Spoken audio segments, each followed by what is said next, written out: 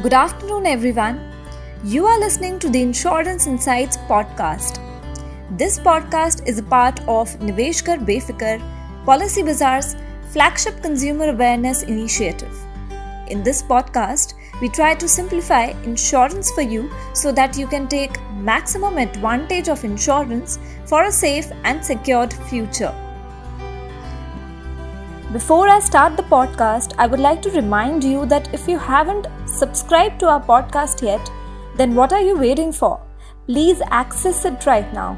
Our podcast is available on Spotify, Google, Apple, Amazon Music, JioSaavn, Hungama and Wink Music. So let's start today's session. Parenthood is one of the most beautiful phases of your life. While it brings joy in your life, at the same time, it also brings a set of umpteen responsibilities. The upbringing of a child involves many expenses, with the most significant being education. Higher education costs are skyrocketing in India, thereby making it unaffordable for a middle-class family. Do you know that currently the cost of pursuing an MBA course from a private college is around Rs 30 lakhs? Additionally, the cost is expected to touch Rs 96 lakhs in the next 20 years, considering the annual inflation rate of 6%. Can you imagine that? Therefore, it becomes prudent to invest in the right financial instruments to build a huge corpus for your child's future education and needs. To explain more about creating a sizable corpus for your child's promising future, we have with us Mr. Vivek Jain, Head Investments at Policybazaar.com. Welcome to the podcast, Vivek. Thank you, Banvi. To start with, let's understand from Vivek the basics of investing for your child's future. Why should individuals invest to secure their child's future? What are its benefits? Individuals should invest for their child's future so that whenever their child turns 15 or 18 and he or she is going to college, basically they have a corpus which can cater to the fees of their children. For example, so if you take an example of any good college in India for engineering, the fees today is in the range of 15 to 20 lakhs. With around 10% inflation that is there in education, in the next 15 years, this amount of fees would become somewhere in the range of 60 to 70 lakhs. So if after 15 years you need a corpus of 60 to 70 lakhs, it is better if you start investing small amounts today. And that's why investing for your child's future education becomes very important. Absolutely, one should start investing for a bright future of their child. Moving on, there's a wide array of options available for our listeners out there, Vivek. But which is the most trusted way to build a sizable corpus for your child's future? Could you suggest some robust financial instruments where one must invest?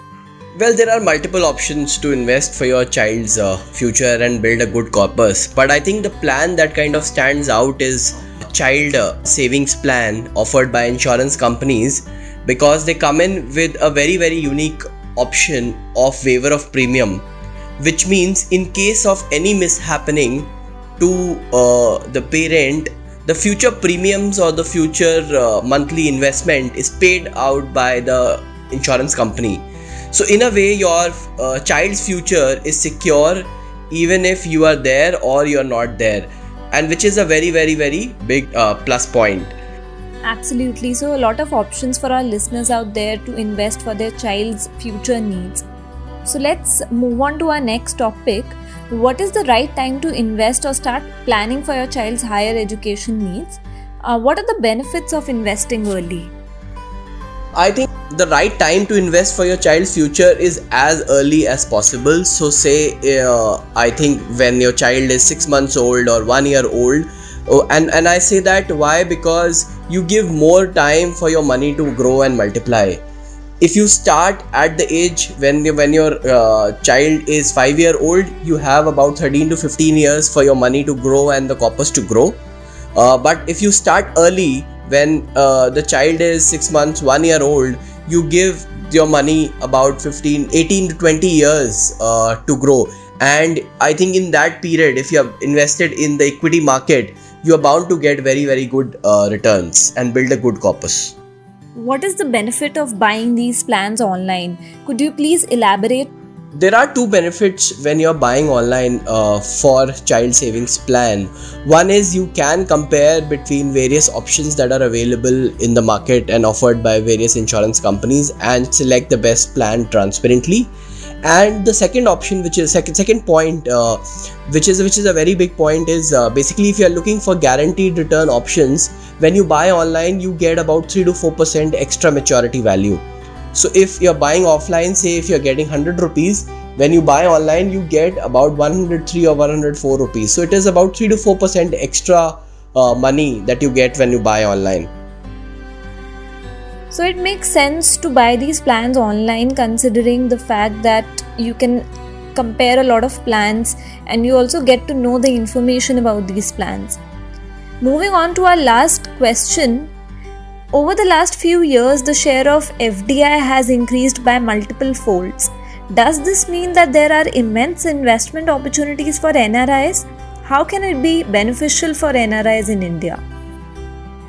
Well, I think India's growth story is known to everyone, and India's growth story and the way Indian economy has bounced back after the first wave of pandemic has been phenomenal. If you look at the last 1 year, the Indian stock market has given much higher returns than if you compare it with US markets or China market or Japan or Singapore, or amongst all of these markets, Indian stock market has given the best returns. And that's why I think Indian market is attracting a lot of investments from FDIs as well as NRIs, and I think the Indian growth story is going to stay for the next, say, 5 to 10 years at least. So I think that's why India is a very, very good destination for NRIs to invest in. Thank you for your valuable insights, Vivek. I'm sure this would be of great help to our listeners out there. To sum up, child investment plans help you prepare financially for your child's increased education costs and future needs. It's crucial to start making plans for your child's future as soon as possible. This allows your corpus to increase over a longer period of time. Further, it also protects you against inflation by delivering returns that are higher than the rate of inflation. So friends, we now move on to our next segment called the Policypedia, wherein we increase your protection quotient. So today's insurance jargon is claim settlement ratio. So what is claim settlement ratio? It is the amount of claims settled by the insurer out of the total number of claims received. If the ratio is above 90, then it is considered to be a good claim settlement ratio. This shows the insurer's potential to handle claims. It is highly recommended to check the claim settlement ratio before investing in your insurance policy. So friends, that was all for today. I hope you liked our episode. We will come back with another informative episode soon to increase your insurance knowledge. Till then, take care and stay safe, and don't forget to like and share our podcast.